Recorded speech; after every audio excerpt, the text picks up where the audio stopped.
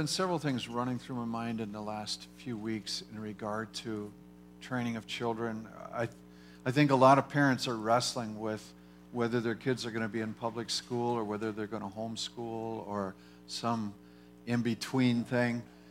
It's very, very complicated, right? Trying to make those decisions. Part of it is that nobody knows what school's going to look like. And I've had parents tell me my kids aren't going to be able to learn as well online. They just don't function that way. And so it's difficult, and those are hard decisions. But one of the things that I have been considering is that if you do get involved more with your child's education, whether it be at home and they're doing online courses or not, you have a wonderful opportunity to incorporate more of God's name into history and the things that have taken place over time and His intervention on behalf of nations and His work within nations. And you also have an incredible opportunity to show through the sciences the wonder of God's creation and what He's done. And so, I from that, in last week, we had, in the men's group, we had been going through Deuteronomy, and we hit that passage where it talks about training your children. And so during the week, just in my own personal exercise, I was walking through and I'm going, okay, what qualities would I want a child to have? Now, I've already raised mine. I'm talking about grandkids at the best right now and children here. But, I started making a list, and I thought that's where I'm headed Sunday, and it didn't go the way I'd planned. But, I started writing things like, well, I want a child that's honest. I want to train honesty into a kid. And I want a kid that's courageous, that conquers fears. I want them patient. I want them to know obedience and how to respond that way. I want them to pursue wisdom. And I want them to be, in that vein, I want them to be able to be humble enough to accept advice, not ruled by pride or fear, but willing to take advice from others. I want them to know how to forgive. One of the hardest lessons for a parent is teaching a child to say, I'm sorry, right? Something inside of us rebels when it comes to that. And I don't know a single kid that didn't struggle with it when the parents are trying to say, this is who we are and this is what we do. And, you get these apologies that are just kind of like, well, get you off my back kind of thing, or, that try to incorporate something that is actually meaningful. I want kids to be able to know how to forgive and be forgiven, and to develop the gifts that they have. As a parent can see into their child's life better than anyone else, they can help move them in directions to utilize their gifts. Well, all that said, I'm still working on my list. But I want to go back and look at the scripture for a bit and then go from there. So in Deuteronomy 6, this is what kind of triggered this. Moses is writing his final letter or his final declaration to the people before he dies. And so he's rehearsing things and he's giving them advice for the future. And in the 6th chapter, he says, regarding these commands and statutes and ordinances of the Lord, you need to obey these, and you need to teach your children and your grandchildren these things. That way, it'll prolong your lives, and you'll be able to prosper in the land that I'm giving you. So he says there's a direct connection on your response to God as to how your life goes. And you need to understand that you can pass this on to your children and allow them a leg up, so to speak. You have a responsibility to share the stories that are yours. If you want them to increase and you want to continue to enjoy the place where you're living, you want things to go well in that land, then you need to follow these ordinances. And he then says, You need to let them know that there is only one God and that you're to love him with all your heart. And, we know that the command and the greatest command and the second one, love your neighbor as yourself, that comes to us out of the Old Testament. And yet, how do you do that? How do you accomplish that? That's the task within every family, right? He goes on in that passage and he says, you've got to teach your children these things.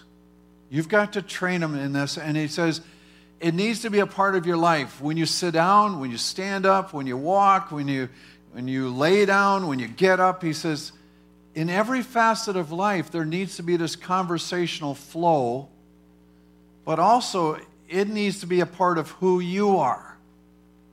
You're not going to take them somewhere that you haven't been.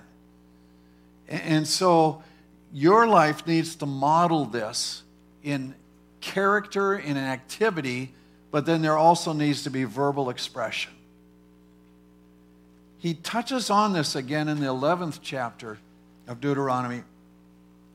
He says, your children have not personally experienced the things that you experienced, so you need to let them know.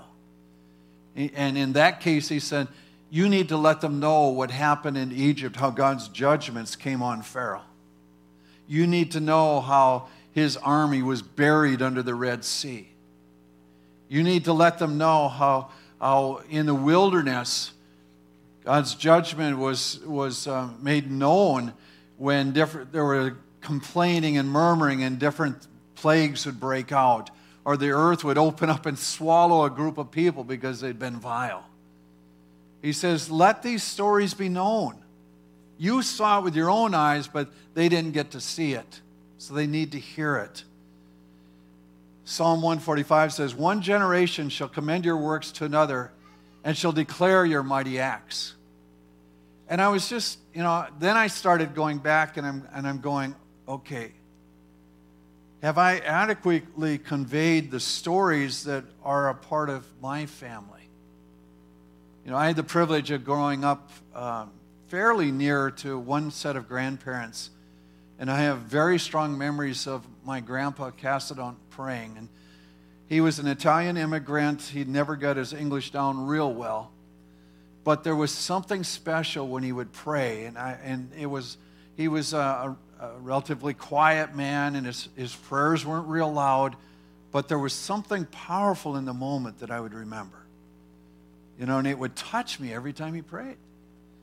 And my grandma, was a powerful intellect, and she read and quoted major passages of writings and scripture, and I'm going, okay, did I tell these stories? Because they're part of my heritage.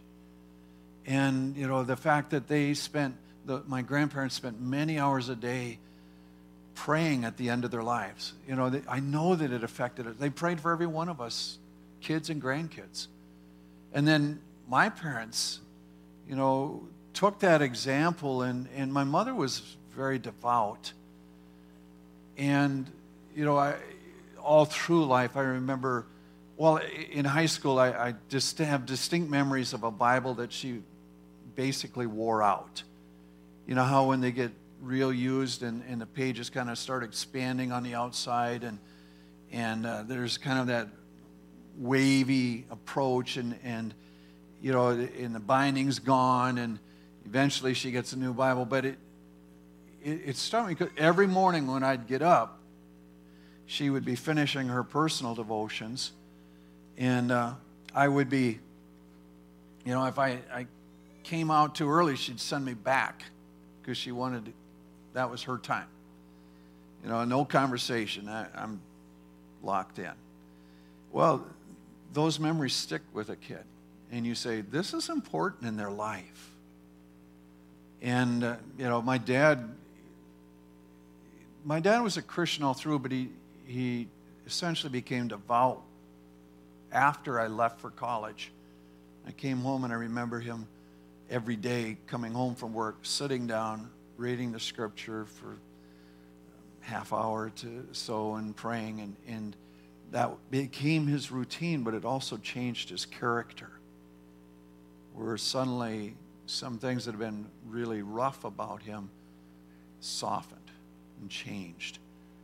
And the only thing I can point to is that, well, two things. I'm out of the house and he's reading his Bible, But, it was a good change. And then I'm going, okay, did I convey those stories? And when we gather together, we have corporate stories. Ryan mentioned you that I heard this week that you'd prayed over Michael's feet and they were healed. That becomes our, okay, with the kids, awesome. That becomes part of our story when we hear it. But I also have a distinct memory of your knee being healed, when you were sitting there and suddenly this guy's going nuts, my knee. Those become our stories. And we've got to continue giving expression to them. It's just like when somebody's going, somebody like Eli is going, I was down to my last few dollars and I got a job. That's the hand of God that we put it to. And if we give vocalization to that, it builds this awareness and this acceptance that says, I need to be a part of this too. And it helps us press on to say, this is our life. We want that transfer from one generation to the next to be successful. How do you get that done?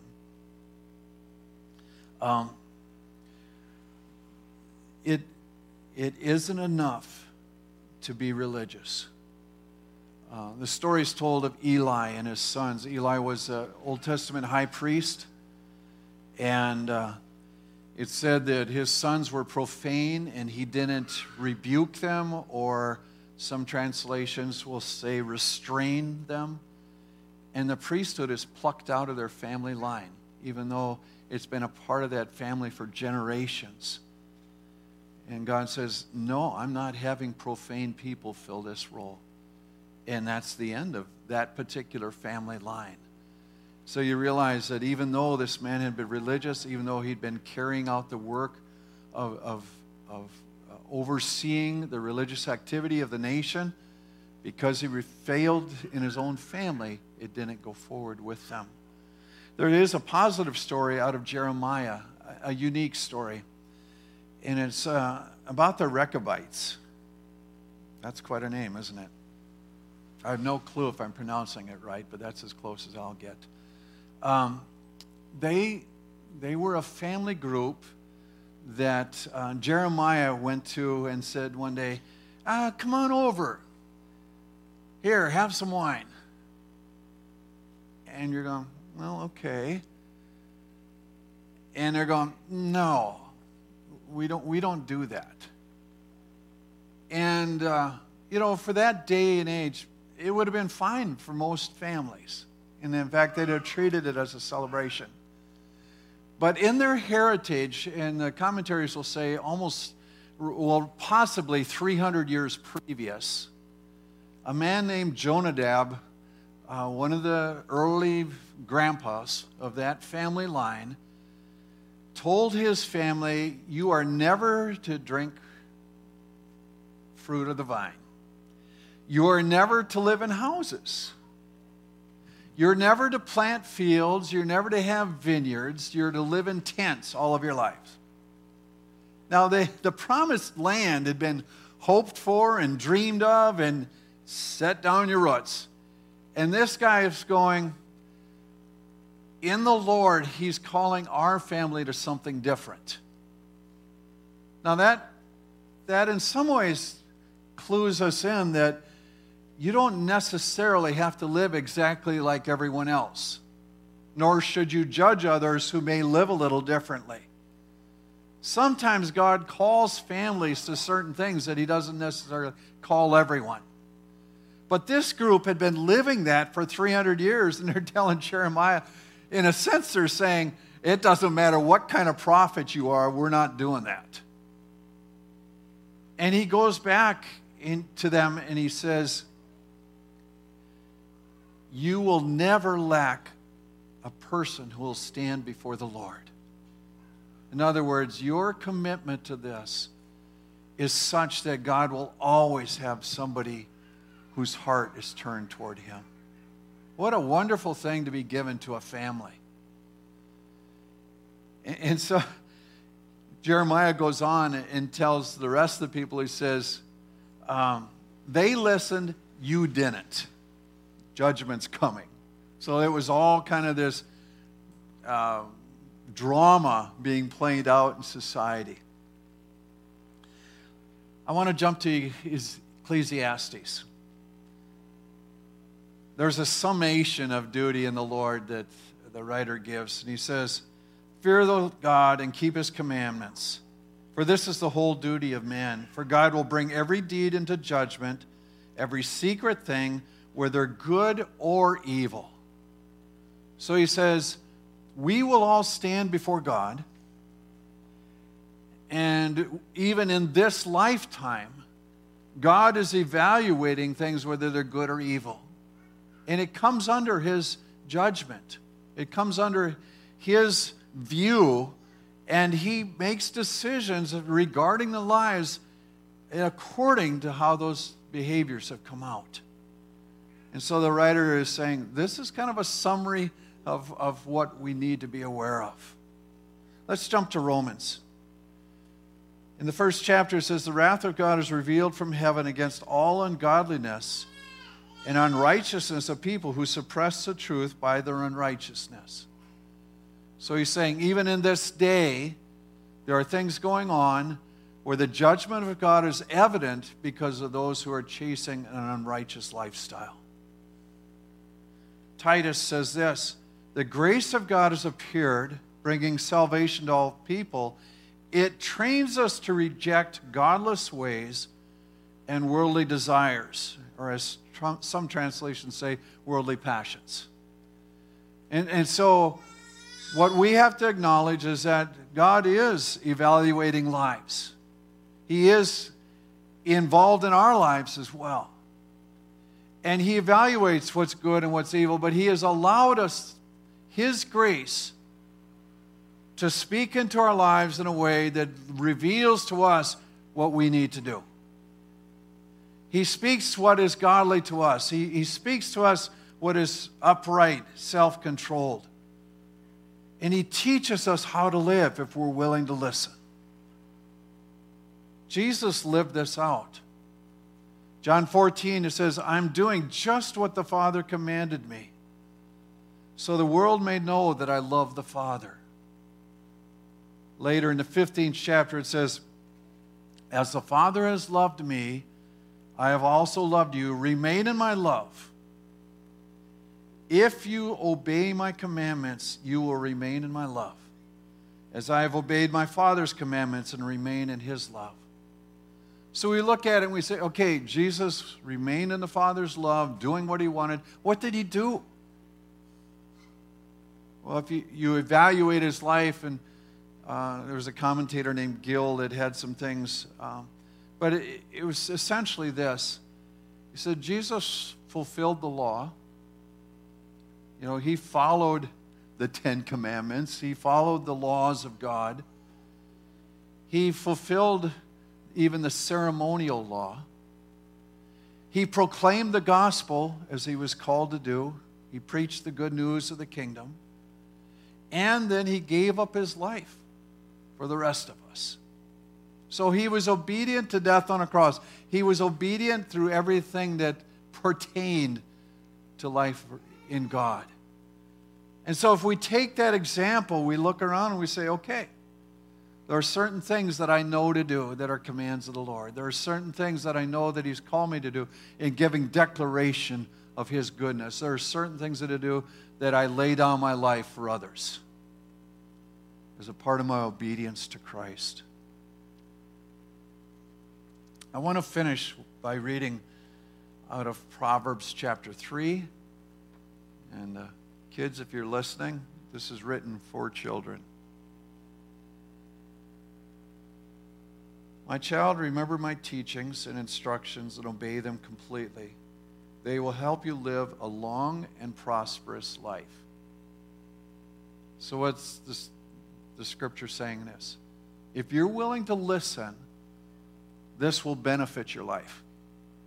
If you're willing to put these things into effect, there's a certain prosperity of life and even longevity that's promised to you.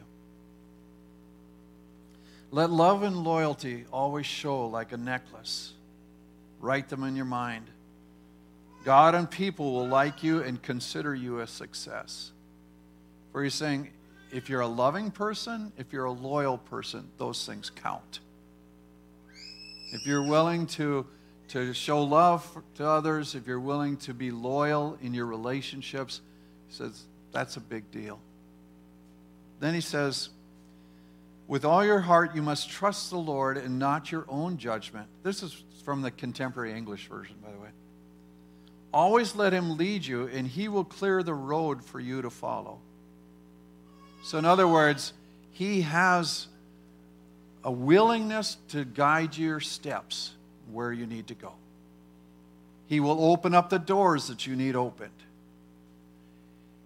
You have to trust his leading over even your own understanding in some things.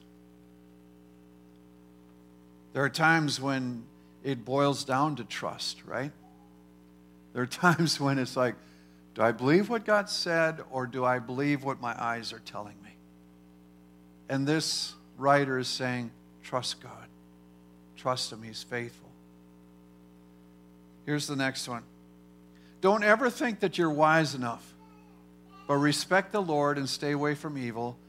This will make you healthy and you will feel strong. Be willing to accept advice. Be willing to learn always. You know, even as I was putting this together, I got to thinking this week, something I need to declare. And this was attached to thoughts regarding COVID. Truthfully, I'm not particularly concerned for myself. And I've been trying to evaluate, is that just being foolish, or what's attached to that? Well, you need to know that I haven't been sick for a couple years at least. And I mean enough to lose a day. It's been several years. Since we've been married, I've been to the doctor 3 times. Once for stitches, once for Lyme's disease, and once for a skin rash. I've lived a pretty blessed life. Now, there were times that I couldn't afford insurance, and there's other factors. But the truth is, I've been extremely healthy. And if I were to die tonight, you would still need to say that man was healthy for a very long time. So in that regard, I need to give God thanks. And it needs to be part of my declaration that he has been faithful to me in that way. There's a little more here. Honor the Lord by giving him your money and the first part of your crops. Then you will have more grain and grapes than you ever need. He says, if you live generously, you will also be given in generosity. It's counterintuitive, but it's part of the Lord's plan. And he puts resources in our hands to bless others. And if we'll be faithful in that, there's a recognition that he will continue to give us abundance. Now, sometimes that generosity doesn't come back in money. That's true. But if you evaluate your life, you'll still say, I've received a great deal. It's a wondrous thing. Finally, my child, don't turn away or become bitter when the Lord corrects you. The Lord corrects everyone he loves, just as parents correct their favorite child. So this declaration is, we have to be willing to receive even the discipline that says, no, that's not right. And you cannot be allowed to do this. That's miserable, right? None of us likes being told no. And yet the Scripture's declaring this is what a parent does for the child they love. This is what God does for us because He loves us. That protection of insight that sees more than what a child sees allows the parent to say, this is a bad path. Don't go down that road. You know, we read earlier of Eli not stepping up and reproving his sons, and they lose the priesthood out of it. How many doors get shut because we're unwilling to listen? And the humility necessary to receive, it's crucial. So let's just go through. Your influence has powerful effect on your children and grandchildren, future generations, put it that way. Become the person you want them to be. You can't just talk it, but it's got to be a part of character as well. So you live it and you declare it, believing that God's going to help them to see and carry on with that. And then consciously share the good stories of what God has done. Share the declarations of His faithfulness.